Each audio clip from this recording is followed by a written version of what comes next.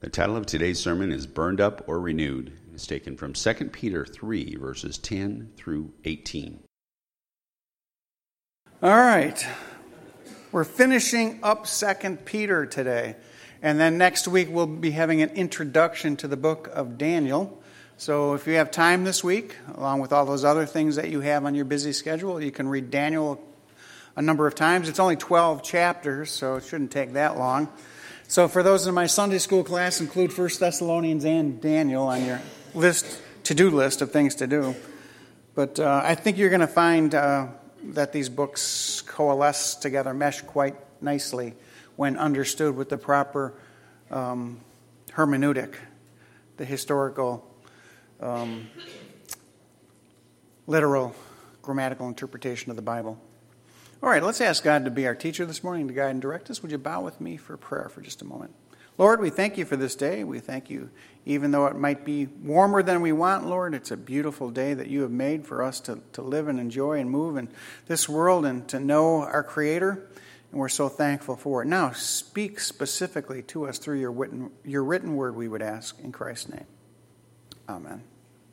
Many of us here grew up in the 50s and 60s when Hollywood had a strange fascination with alien life forms and the end-of-the-world scenarios. Some of us can even remember classic sci-fi films like War of the Worlds, which was an adaptation of H.G. Wells' book. Many of us were shaken when we saw Stanley Kubrick's films Dr. Strangelove or How I Learned to Stop Worrying and Love the Bomb. And then, of course, Failsafe, where the U.S. and the Soviets just barely avoid mutual assured destruction. But my personal favorite, being ex-Navy, was a film called On the Beach. It was about a crew of a U.S. naval atomic sub which survives a nuclear exchange, but as you know, nuclear winter takes place across the face of the earth, and they are the only ones that survive. Well, we have a rich tradition from the past that has not stopped. It's gone on to the present day, and these new films have greater visual impact in our lives because of CGI. Watch the following. The end of the world.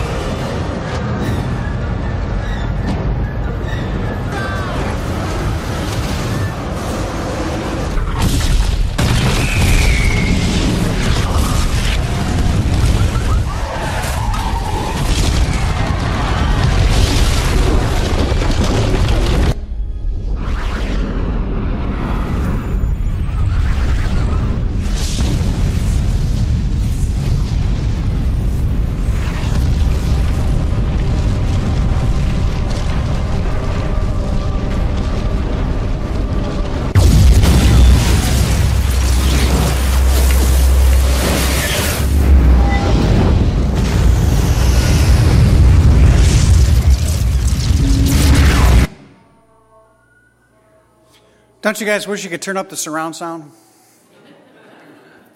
Now, there was one good thing about that. It started in San Francisco.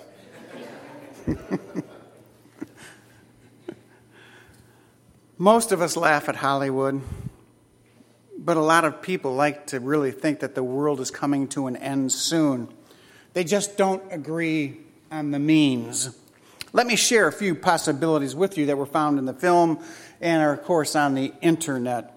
There are those who believe that an asteroid will soon strike the Earth and destroy all. Even legitimate astronomers have predicted that in 2028, a huge asteroid will come very close, possibly to hitting the Earth.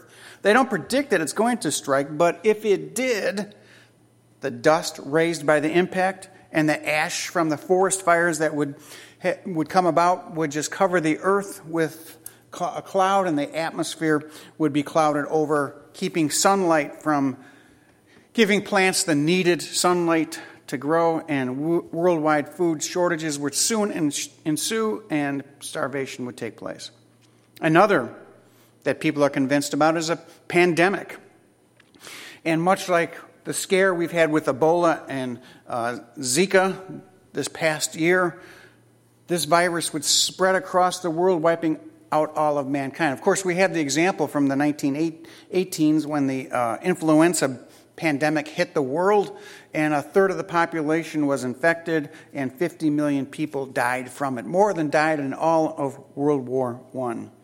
Then there are those who believe that a solar storm upon the sun will affect the Earth. The electromagnetic radiation storms that occur on the surface of the sun will shoot out bursts of solar winds and flares in our direction, raising radiation to a level that it will destroy the world. Solar flares have damaged the Earth's surfaces before. In 1989, a solar flare knocked out all of the power grid in Quebec, Canada. Then there are the greeners who believe that global warming, that is the greenhouse gases being released by mankind, will build up in the atmosphere to such a point that the temperature of the Earth's surface changes. This effect will be catastrophic. The rise in temperature, again, will kill the crops, dry up the water sources, and kill all people through starvation and disease. But the most obvious scenario to people is that of a nuclear war. We saw that in the clip that I just showed you, which envisions nuclear holocaust. Warheads are sent by competing opposing nations. The explosions spread radiation across the face of the Earth, contaminating the atmosphere, our food and water supplies, and eventually nuclear winter kills all people. But my favorite scenario of all is the theory of a zombie invasion. Now, you might laugh at that, but Bud Clark's alma mater, Michigan State University, offers a college class in how to survive the zombie apocalypse. Watch this.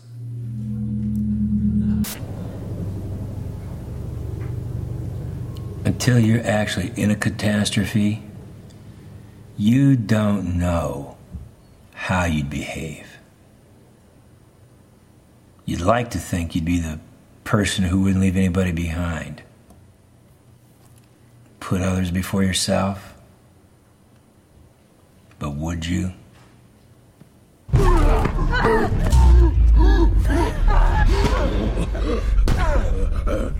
Ooh, that hurts.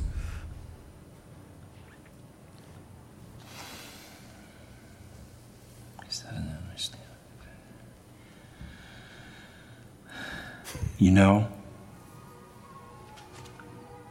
in times of catastrophe,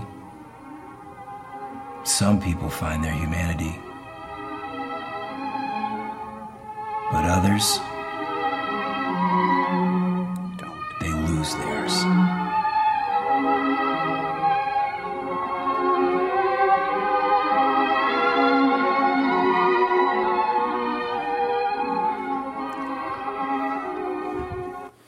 By the way, the man in the video, that was Dave Bruns when he didn't get his cup of coffee on Sunday morning.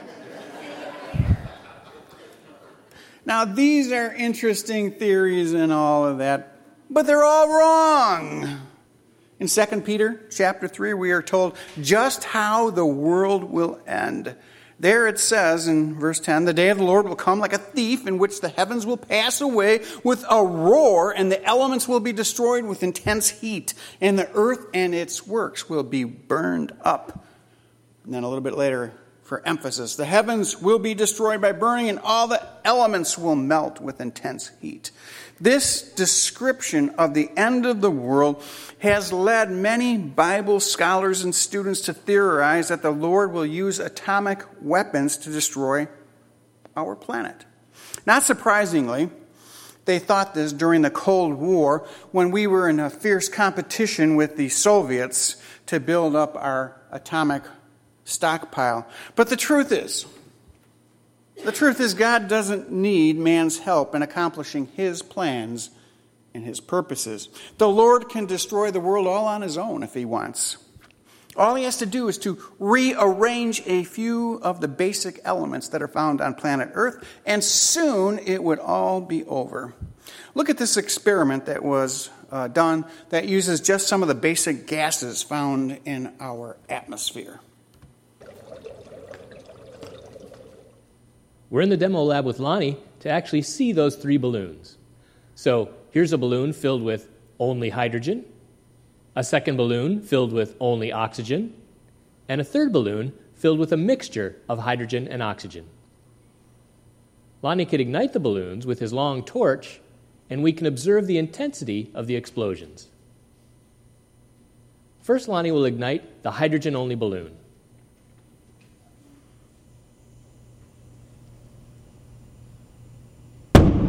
You can see an explosion, but a relatively mild explosion, as the hydrogen reacts with oxygen in the atmosphere. Here's the oxygen-only balloon. Well, that balloon more or less just popped. No real explosion there. Now, the hydrogen-oxygen balloon, that's a very strong concussive explosion. Lonnie, you always play with fire like that? Oh, okay, good. There you go. Here's the point. The Lord has reserved within the earth itself all that he needs to destroy it. All of the basic elements of our destruction are present in our heavens and earth today. The atmosphere, as we know, is a storehouse of hydrogen, oxygen, nitrogen, methane, sodium, uranium, and a host of other elements that, if mixed in the proper proportions, would light up this terrestrial ball like a torch. So, someone once asked me, do I believe in global warming? Heck yeah, of course, I said. The heavens will pass away with a roar, and the elements will be destroyed with intense heat, and the earth and its works will be burned up. Pretty clear, isn't it? You can't get much warmer than that. Listen now. Peter wrote this portion of Scripture to motivate us to live for Jesus Christ. That's the point. The second coming is to make men holy, not afraid. I think it's a real shame that this doctrine is used by many in the church today to divide it. At times, even the salvation of some believers are questioned by the way that they view end times. In many churches, the second coming is nothing more than a way to sensationalize God, to bring people into their camp because they're afraid. To others, like us at Lacey Chapel, we believe in the rapture and the second coming of Christ because it gives us a hope for the future. It gives us hope for the present. So the second coming is a doctrine that is to motivate us to live our lives today holy and to glorify our God. Amen. Let's examine this text. Would you turn with me to 2 Peter chapter 3 and verse 10, which can be found on page 1217 of the Pew Bible in front of you. 1217. There Peter begins by saying, we pick up in the text where we left off last week, but the day of the Lord will come like a thief, in which the heavens will pass away with a roar, and the elements will be destroyed with intense heat, and the earth and its works will be burnt up. The topic is clear. The topic is the day of the Lord. Now, this term has been used throughout the Scriptures to describe the events that take place at the end of times. The day of the Lord begins with, in my view, the rapture of the church and culminates with the eternal state. It's interesting that the Greek sentence here, as it is written by Peter, begins with not but the day of the Lord. It begins with the words will come. The point of Peter putting those words in the emphatic position is to emphasize the fact that Jesus is coming. He will come. He will come on that day, and we will call that the day of judgment, in which he will settle all the injustices that we've experienced in this world and all the personal accounts of sin against God. Now, I could cite hundreds of verses in both Testaments that speak of the day of the Lord. It's going to suffice, though, I think, just to mention a few. I'm going to begin in the best-known scenario here of Daniel 9, which we'll be looking at in a few weeks or maybe months. And then we'll look at 1 Thessalonians 5 and 2 Thessalonians 2. Daniel wrote in chapter 9, 70 weeks have been decreed for your people, your holy city, to finish the transgression, to make an end of sin, to make atonement for iniquity, to bring in everlasting righteousness, to seal up vision and prophecy, and to anoint the most holy place. That would be the new temple. So you are to know and discern from the issuing of a decree to restore and rebuild Jerusalem until the Messiah, the Prince. There will be 7 weeks and 72 weeks, total of 69. It will be built again with the plaza, the moat, even in times of distress. Then, after 62 weeks, the Messiah will be cut off. He dies in Jerusalem. And having nothing, and the people of the prince who is left will destroy the city and the sanctuary. That's the Antichrist. And its end will come with a flood. Even to the end there will be war. Desolations are determined. And he will make a firm covenant with many for 1 week. That's the tribulation. In the middle of the week he will put a stop to sacrifice, grain offering. And on the wings of abomination will come one who will make desolate, even until a complete destruction, one that is decreed in pouring out on the one who makes desolate, the day of the Lord. Then Paul speaks of this in 1 Thessalonians, saying this, for as you yourselves know full, the day of the Lord will come just like a thief in the night. And then in 2 Thessalonians he says, do not be shaken nor disturbed by a spirit or a message from us to the effect that the day of the Lord has come. Let no one in any way deceive you, for it has not yet come, unless the apostasy come first, and the man of lawlessness, the Antichrist, be revealed, the son of destruction, who opposes and exalts himself above every so-called God or object of worship, and he takes his seat in this temple of God, displaying himself to be God.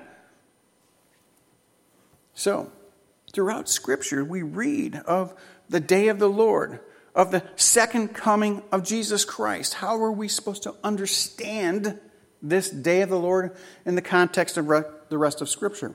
Well, there are 3 basic ways to understand it. First, there is premillennialism, which is what we here at Lacey Chapel believe in. We believe that it is a 2-staged event. First, the Lord Jesus comes in the air for his church, which is called the rapture, and he removes us to be in the Father's presence for the 7 years of tribulation. And then he returns in his second coming. That is the time in which God works in particular with the nation of Israel to cause them to embrace Jesus as the Messiah. And then we have the millennial reign. Secondly, there is post-millennialism, which teaches that the kingdom of God is now, that we are living in his kingdom, and that's being extended through the teaching, preaching, evangelism, missions of the church. The world is getting better. Don't you think? The world ultimately, by post-millennialists believe, will be completely Christianized. And following this long, unstated period of time, peace and prosperity will ensue, and that will be the end of the millennium, and Christ will return. Thirdly, there is amillennialism, which teaches between the first and the second coming of Jesus Christ, a continuous growth of both good and evil occurs in the world. Much like postmillennialism, the kingdom of God is now present in the world in the hearts of believers, and through the word of God, the church is growing and getting bigger and anticipating the return of Jesus Christ. So there are three ways that men interpret the scriptures. But I ask you, the question is, what does the Bible teach and not what do men say? So the first thing that we read here in the Bible from Peter is that the second coming will be like a thief breaking into your house at night. This is, of course, a figure of speech called a simile. It's a comparison. It's comparing the actions of a thief breaking into your house unknown in the middle of the night, dark and unexpectedly. This is so common a theme that it's used by many of the writers of Scripture, including the Lord Jesus and John, Paul, and Ringo, and Matthew. Oh, you are listening. Good. Jesus warns believers to be on the alert in the book of Matthew, for you do not know when and on which day your Lord is coming. Be sure of this, the thief is going to break into your house. There it is. Then the Apostle Paul also emphasizes the imminence of the return of Christ when he states, for you yourselves know that the day of the Lord will come just like a thief in the night. And John the Revelator says much the same thing in his book when he urges believers to remember he will come like a thief and you will not know at what hour he comes. So we see that this is quite common, and Peter restates it as well, that the heavens will pass away and the earth and the elements will be destroyed at a time that's like the thief coming into your house. The point is clear. Jesus will come when least expected, and people should be ready for his return because all hell is going to break loose.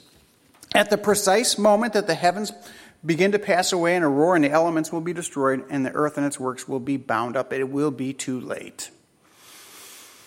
Well, when that happens, the end of the earth scenario, it will be like seeing a sight and sound show as never been seen before. No rock concert is going to come near what it will be like at the end of time. We'll start with a great roar, as we saw in the video. The Greek word that's used here is rosanidon, and it's used in secular literature to describe a bird's wings beating in the air, the sound of a spear flying through the air, or the sound of flames that are crackling in a huge forest fire that's roaring. So the consummation of the earth will be accompanied by this terribly loud sound and also an intense heat, as the text tells us. We read it will be so hot that the elements will go through some kind of physical change. Now, the Greek word that's used here for the elements is stoicheia, which was used in ancient times to refer to the basic features or elements on the planet Earth. When you think of those, you know that it's fire, water, earth, and air. The ancients never would have had in mind some kind of an atomic reaction. They didn't know of atoms. So Peter tells us here that the elements will melt, meaning they will change their appearance under this intense heat. And he says that the earth and its works will be burned up. Now, the Greek word that's used here for intense heat and burned up is a secular word that was used in secular literature to describe a person with a very high fever. However, there's a textual issue here, as I talked about in my Sunday school class this morning. There's a very serious textual problem. The New American Standard, which I prefer as a Bible because of its literalness, and many other English translations rely on the Greek text, the stream that comes to us today, that has the word in it, katakaskaste, and that word is correctly translated in the New American Standard as burned up. However, that word does not have the best textual evidence to support it. It's not the reading that's found in the earliest and many of the best manuscripts. The Greek word that appears in those manuscripts is the Greek word hieresthete. Now that word does not mean burned up. Rather, it is translated as found, laid bare, disclosed, or exposed. It has that range of meaning. Now, some English translations do rely on that better Greek text, at least in this case, and they render it that the earth and its works will be disclosed or exposed. So the idea could be here, if we follow the better translation, in my opinion, that the works on the earth will be judged and exposed. And those works, of course, are done by men. And they will be judged, exposed at the judgment seat of Christ, or the white throne judgment, I should say. As you know, that's the time when the Lord Jesus judges the works and deeds of lost men. All of the deeds of the lost will be brought to light and judged and burned up. Obviously, planet Earth has no works to judge. Only men who do deeds and works can be evaluated. So this makes much more sense in context as well. Jesus sits in judgment of the works of men, and there is a great noise and intense heat as God destroys their works and the works of the done on earth. Bear in mind that this is the only place in all of Scripture that the destruction of the earth is said to be by fire. The only place. Now, some handle snakes in church because it's found in one place in Scripture. Mark chapter 16. We're not supposed to build doctrines on single location of teachings in the Bible. It should take two or more to make it a doctrine. So here is the only place in Scripture that it says the world will be destroyed by fire, if you want to take its literal statement here in the NASB. So some have wrongly concluded that Peter misunderstands doctrine because he doesn't mention here, for example, the millennial kingdom. He kind of just skips over that. Maybe he didn't believe in it, they have postulated. But I say to that, a person's failure to mention something is not a validation that they don't believe in it. So Peter, writing about this climactic event, the day of the Lord, and his intent to describe what happens at the end, doesn't need to mention the millennial kingdom. Now, as an aside, let me say this. The final melting of the elements reminds me of the state of the earth as it once was. If you go back to the book of Genesis, chapter 1, and you look between verses 1 and 3, we find the state of the earth in Genesis 1:2 is this. The earth was formless and void, and darkness was over the surface of the deep, and the Spirit of God was moving over the surface of the world. If you go on, then God creates light and moon, sun, and stars. So it sounds a lot like that the earth will be as this, Genesis 1:2, after the judgment. It will follow that the Lord will then hang the sun and the stars and moon in place. This fits nicely with what Peter is saying in this text. So will the Lord burn up the universe completely? Will everything disappear and be annihilated, just gone, vaporized? Or will the earth simply undergo a renewal? Well, I personally believe that the earth will be renewed. A renewal of creation will take place here. I conclude this for a number of reasons. And I hope you don't tune me out here, but here are the reasons. And however you choose to understand this text is fine with me. I'm okay with it. Either way. I'm just saying this is the one that I prefer. The reasons for it are thus. First of all, the Bible tells us in Ecclesiastes 1 verse 4, listen carefully, a generation goes and a generation comes, but the earth remains forever. Can't have it both ways, ladies and gentlemen. Either the writer of Ecclesiastes is wrong or Peter is right. You see the problem, don't you? The earth will remain forever. The psalmist tells us much the same thing when he says that the Lord renews the face of the earth. So we have the psalmist saying straight out that in some future time the earth is going to be renewed. That fits nicely with the idea that the Lord will again renew and reshape the earth, not completely destroy it.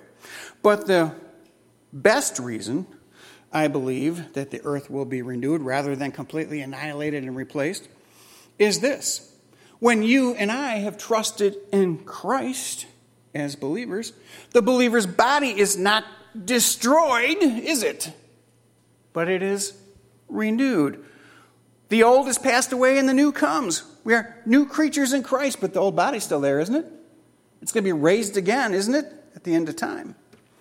Paul confirms this for us in Philippians chapter 3, saying, He will take our weak mortal bodies and change them into glorious bodies like His own, using the same power which He will bring everything under His control.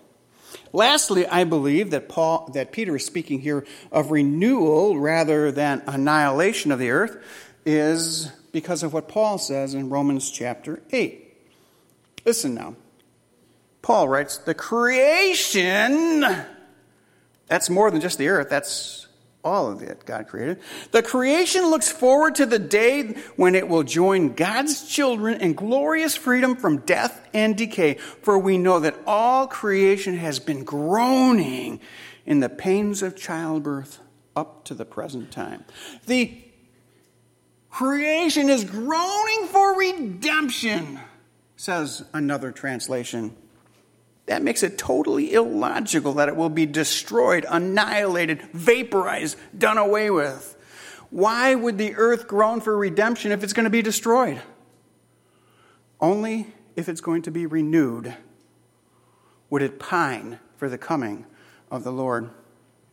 So what's the point of knowing all this? What's the point of this? And see, people get so lost in prophetic utterances and the apocalyptic that they miss the point. I don't want you to miss my point here. Most people, when they read this, miss the point that Peter wrote it for. Why did Peter write it? He wrote it as a motivation for us to live an exemplary life. When? Here and now. As we await the Lord's calling of His bride to join Him in the air, we are to live holy and godly. Look at verse 12. That's why we're saved from the tribulation. Since all these things are to be destroyed in this way, what sort of people ought you to be in holy conduct and in godliness?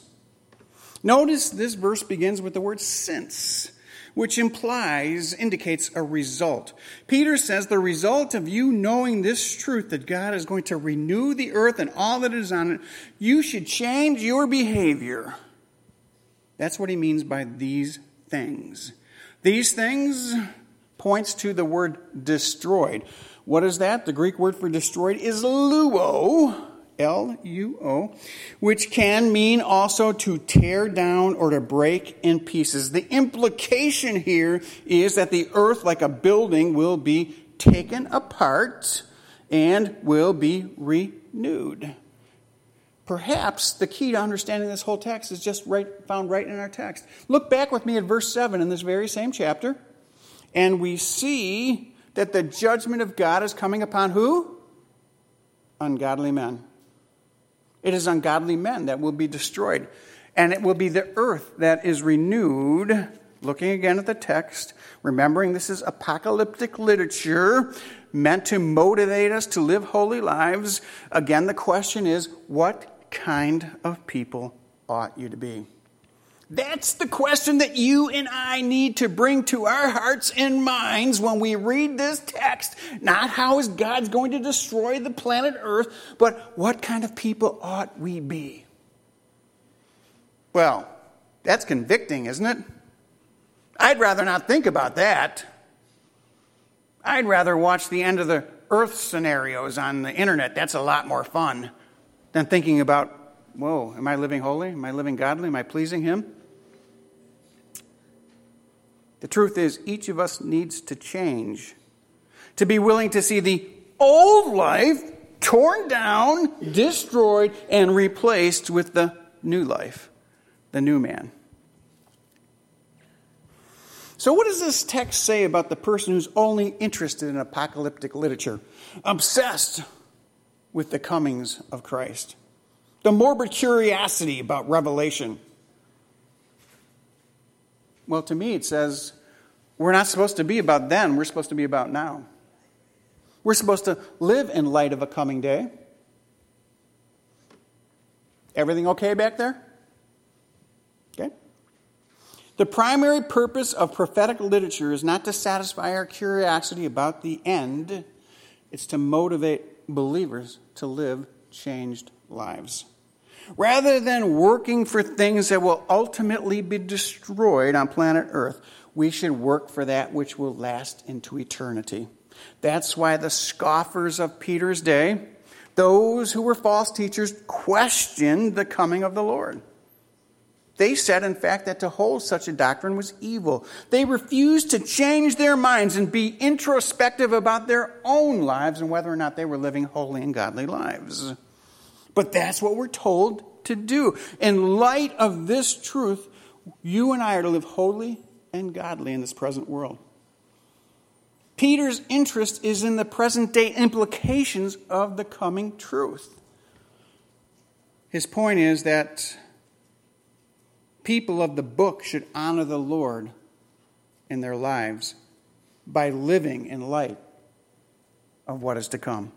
Notice his repetition of this same truth in verse 12. He underscores it, highlights. People always tell me, you repeat yourself too much. Well, the Bible does it. Don't blame me. The Scriptures repeat itself. Look at here, verse 12. Looking for and hastening the coming of the day of the Lord, because of which the heavens will be destroyed by burning and the elements will melt with intense heat. So it must be important. It's repeated. This event on the prophetic calendar is what should motivate us to live differently. Believers in every age, not just Peter's, live differently because of this truth of the coming. Looking for and hastening the coming of the Lord. That's really an interesting statement, isn't it? We're to be looking for his coming. We're to be anticipating his coming. We're to look past the millennial kingdom in and of itself and look towards the end of time as God changes us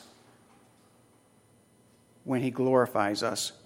And in fact, if we live with that kind of mindset, that kind of attitude, we can hasten his coming. We can actually hasten his coming, says the text. Now, this has confused many, including myself. I'm not really sure what this means. I know Paul said in one of his epistles that believers are to love his appearing.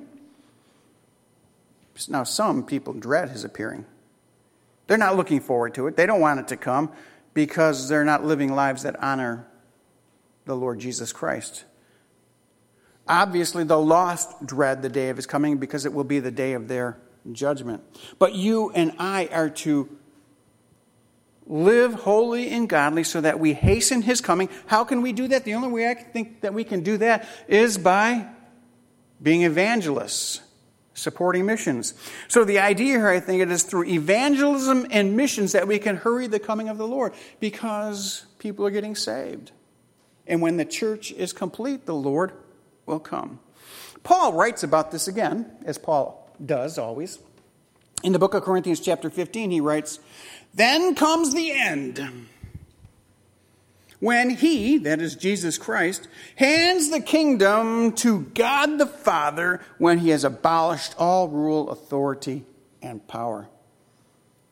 Jesus Christ, when his millennial kingdom is over and the world is recreated, hands it over to his Father. Did you know that? He turns it all back over to Dad.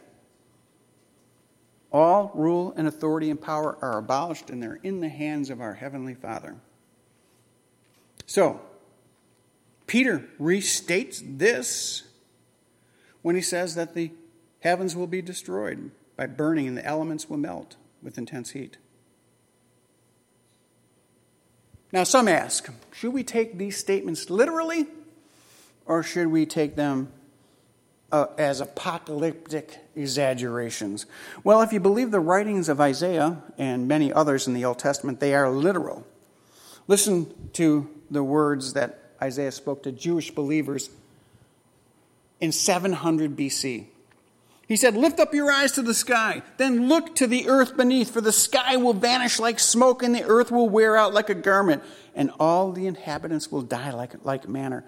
But my salvation will be forever, and my righteousness will not wane. Now, I could read other texts like this again all morning. All of these verses say much the same thing. That the earth, the physical ball on which we live, will undergo some kind of extreme change, and then they will be restored to their former glory and splendor. God is going to recreate the Garden of Eden on this earth when the Lord Jesus hands over the millennial kingdom to his Father. Someone once asked Paul about this, and he answered them saying this in chapter 15 of the same book. How are the dead raised? And what kind of body will they have? Paul, in his diplomatic way, said, "You fool! You fool, I tell you a mystery. We're not all going to sleep. We're all going to be changed in a moment, in the twinkling of an eye. And at the last trump, for the trumpet will sound, and the dead will be raised imperishable. And we will be changed." Not destroyed, not annihilated, but changed. This is Paul's way of comforting believers in the first century. Don't be foolish about what you think is going to happen at the end of time. You will be changed, but you will be yourself. There's an awesome promise, one that we should cling to, found here in verse 13, in which Peter says, according to his promise, we are looking, what? Forward. We are looking for a new heaven and a new earth. We're supposed to be looking for this. Are you looking for it? Are you looking for a new heaven and a new earth? That's what the promise is here. His promise is he's going to make a new heaven and a new earth, and only the righteous will exist there. The Lord spoke of this again to Isaiah in chapters 65 and 66, and I've taken out 2 verses here I'm going to share with you, where Isaiah quotes the Lord, "For behold, I create new heavens and a new earth, and the former things will not be remembered or come to mind, but be glad and rejoice forever in what I create. For just as the new heavens and the new earth, which I will make, endure before me, so your name will endure." Here's where we see the very same nomenclature found in Peter is used concerning a new heaven and a new earth. This is all the way back in 9th century BC. And 900 to 1,000 years later, John the Revelator sees the exact same thing when he saw a new heaven and a new earth. For the first heaven and the first earth passed away. It's stated again and again and again in Scripture that the heavens will be recreated. There will be a new heaven and a new earth. I know that is true because the Greek word that's used here is kanos, for new. The word refers to a renewal of the old. Just think about it. There will be a new Jerusalem with new creatures in it, you and me, right? On a new heaven and a new earth, all recreated. Why are they recreated? Why are they recreated? Have you thought about that question? Well, we learn here right in this verse. A new heaven and a new earth are a place in which righteousness dwells.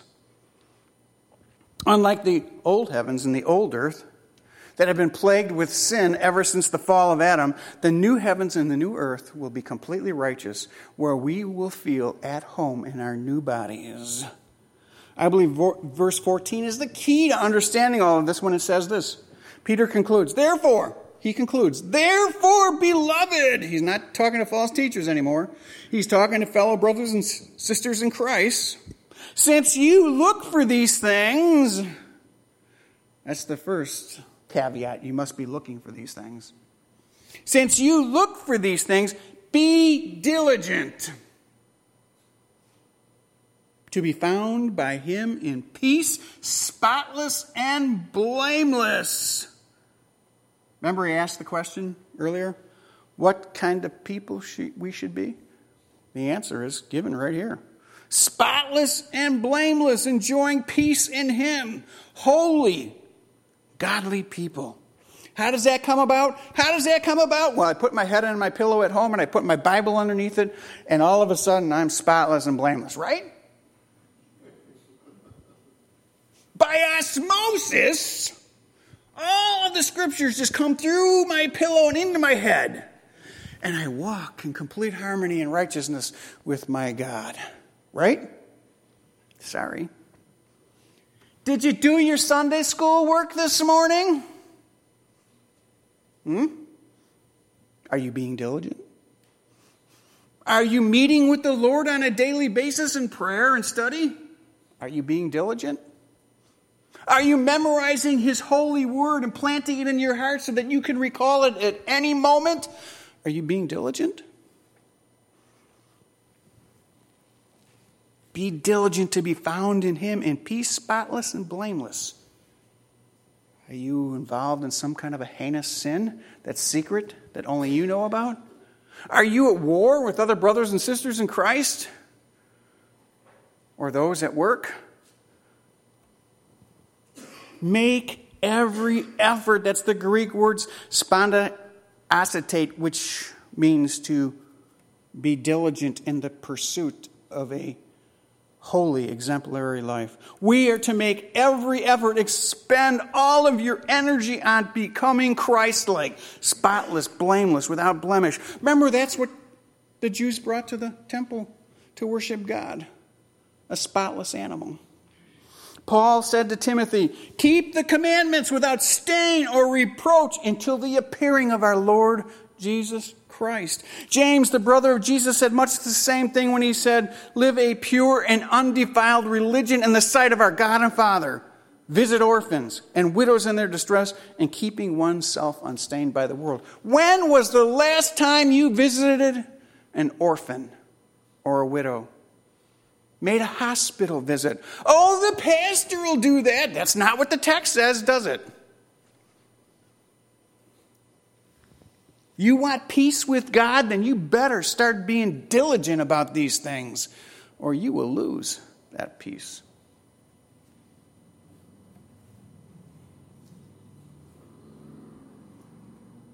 Listen now, the practical result of the implantation of the divine nature that Peter spoke about in chapter 1, way back a couple months ago, is peace. We all want peace in our lives, don't we? I don't know about you, but that's what I want. So as we look forward to the culmination of all things, the new heaven and the new earth, and we diligently work in our lives, we can experience the peace of God. Now, I've referred to Paul numerous times throughout this message because he and Peter support one another completely, totally. Look with me at verse 15 where Peter explains the delay of Christ's coming the exact same way that Paul does. He says, with regard to the patience of our Lord, that's the delay in his coming, concerning salvation, just as our beloved brother Paul, according to the wisdom given to him, wrote to you. Paul says the exact same thing as I'm saying. Don't worry about that spat that Paul and I had back in the book of Galatians, remember? Paul poked his finger into Peter's proverbial chest and said, what is your problem, Peter? Salvation is not by works. Why are you going back to the Jewish covenants and commandments? It's by grace alone. Well, guess what? They made up. They kissed. Peter didn't run off to another church and sulk. He didn't run off to another pastor that will tell him what he wants to hear. Like a baby. What do you see in churches today? Babies. They don't want to be... I'm off topic here.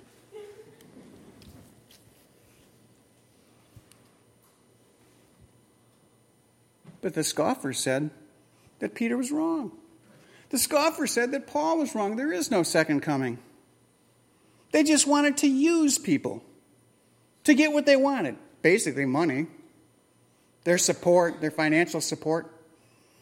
They wanted fame. They wanted to be known. So they ripped apart the apostles of the day. Does it sound like today? Does it sound like what people are doing to the scriptures today? People of faith today? You believe in the Bible? What happens to you? You get put through the mill, don't you? But here Peter says, I'm in total agreement with Brother Paul. We think the exact same thing because it's the truth of God. Look with me at verse 16. In all his letters, Paul speaks in them of these things. 1 Thessalonians, 2 Thessalonians, and myriad of other small references in his letter. Paul speaks of these same things. Some are hard to understand. Do you ever have trouble understanding Pauline letters? Peter says, I do. Some of these things are hard to understand, especially for the untaught and the unstable who will distort his teaching as they do the rest of the Bible, the scriptures, and thus bring upon themselves their own destruction. Peter makes three important observations in this text. In verse 16, first observation is that the teaching of Paul isn't easy to understand. You got to work at it. I love going to Bible studies where people read the Bible once and they think they've mastered it. They know the depth and the breadth of Scripture because they read it once. Really.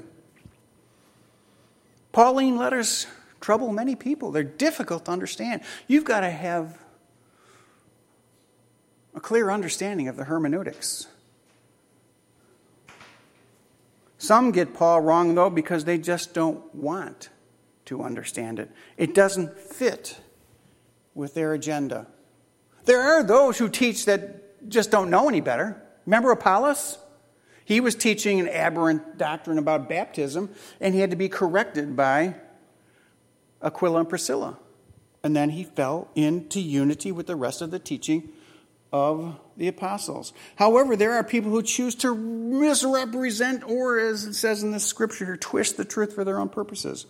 It seems that they were not getting what Paul had taught about the second coming, those things that he had penned, for example, in 1 and 2 Thessalonians, and they were twisting and turning it. So we have two kinds of people spoken of here: the untaught, those who don't know any better, and the unstable, those who twist the words of the Bible. There are lots of those around, aren't there? There are false teachers everywhere. However, the twisting of Scripture is surely to bring their end. The unstable distort the Scriptures to their own destruction. Whenever the Bible speaks of the Scriptures, it's usually been a reference to the Old Testament. This is one of the rare occasions here where the Scriptures refer to the teaching of the New Testament. Here, Peter is saying Paul's letters are on the same level and have the same authority as the Old Testament has. That's wonderful to know, isn't it? Notice the warning that Peter gives, however, in verse 17. You, therefore, beloved. Again, he uses the term beloved. Knowing this beforehand, be on guard. Stand watch. Have a sentry out there. Be on guard so that you are not carried away by the error of unprincipled men who fall from your own steadfastness. Even believers can get carried away in following the deceivers that are all around us. Listen now, I've often been asked this question. Some of you might find this interesting and controversial. I hope so. I've often been asked this question: how could a blood-washed, sanctified, born-again, legitimate believer in Jesus Christ cast a vote for a Democrat?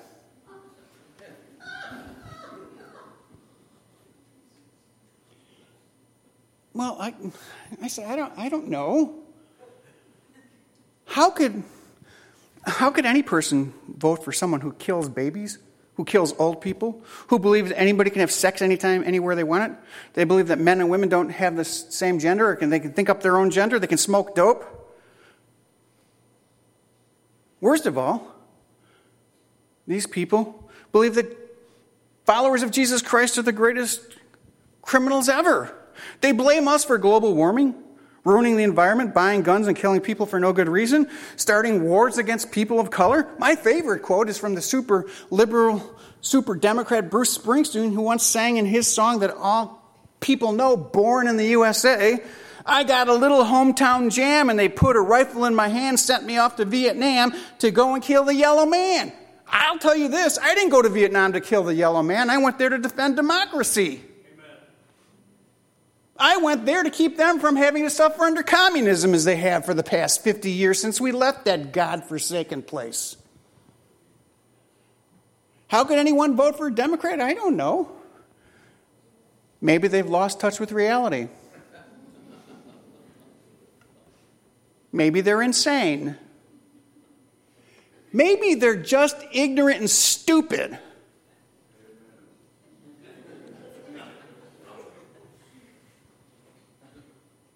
But then, as Peter says here in the text, you already know this.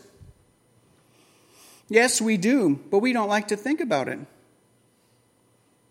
The word that's used here in the Greek text is prognosko, from which we get our English word prognosis. It's a medical term that was used to describe the patient's condition, and it's supposed to prepare us to take the medicine to get us better.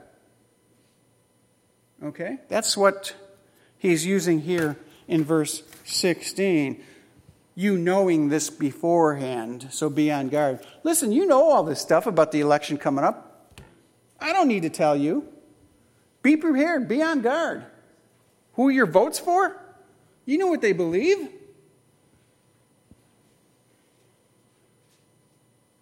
Be on your guard. That's a military term used to describe the personal responsibility of the individual that's standing in his post. He must take responsibility for his own spiritual health. I had a church way long ago where one of the deacons came to me and told me he was voting for a certain Democrat for president. And I said, well, why? Why are you voting for him?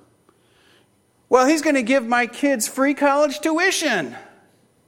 Good reason. Excellent. You must watch your intake if you are going to be holy and Christ-like in this world. Otherwise, you might, as Peter says here, fall from your steadfastness. That's another one of those Greek words, okay? I don't throw around the word steadfastness much, do you? Honey, I'm going to come home and I'm going to be steadfast. Do you say that? No. So it's a word that we really don't understand. The Greek term here is stegomai, which implies a firm position or a secure position. Believers are to maintain a secure and firm position to avoid instability in their spiritual lives. Are you in a secure and stable position in your walk with Christ? Are you grounded in the truth? Or are you literally moments away from falling from grace?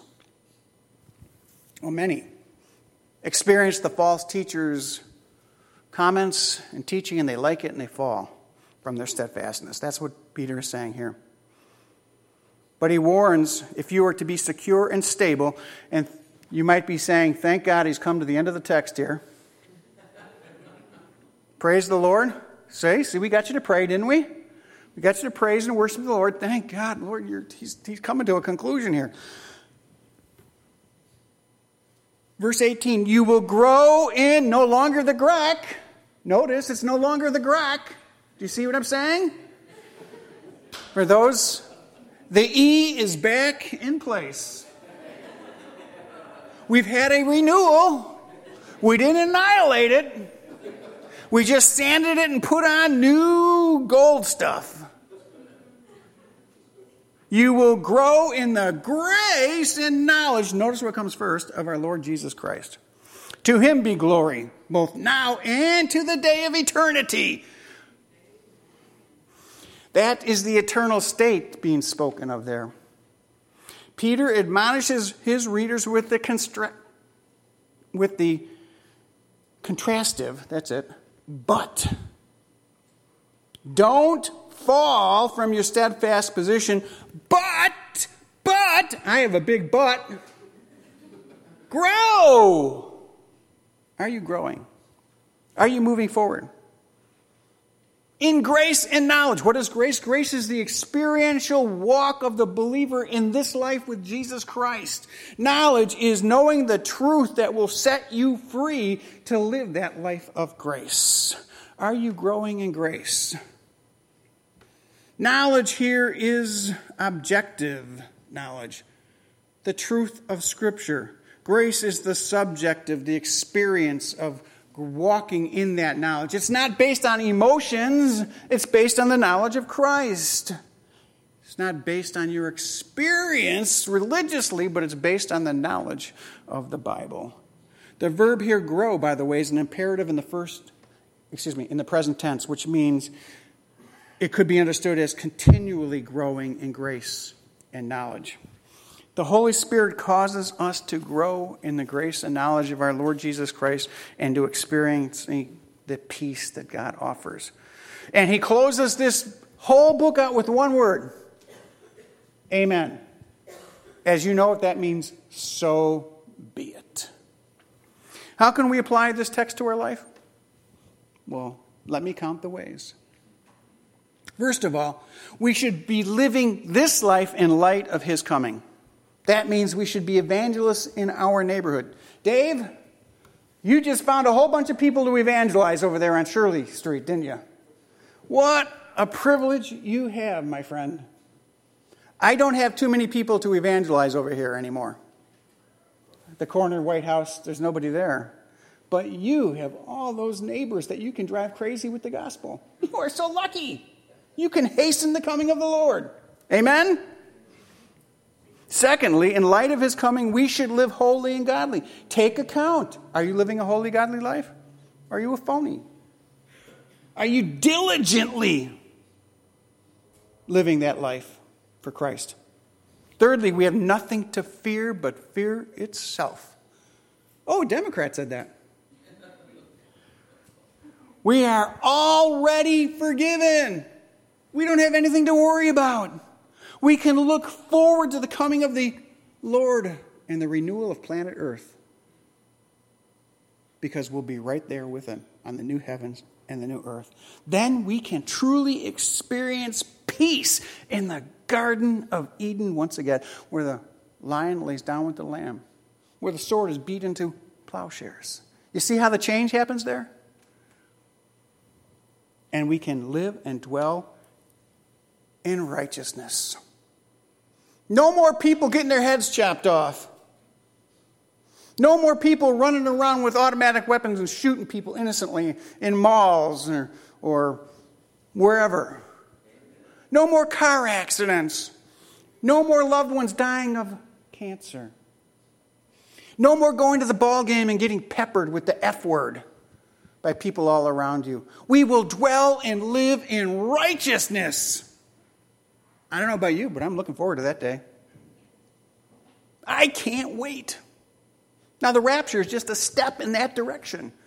But it's the second coming of the Lord Jesus Christ which will bring it all to fruition. That is my hope. Would you pray with me?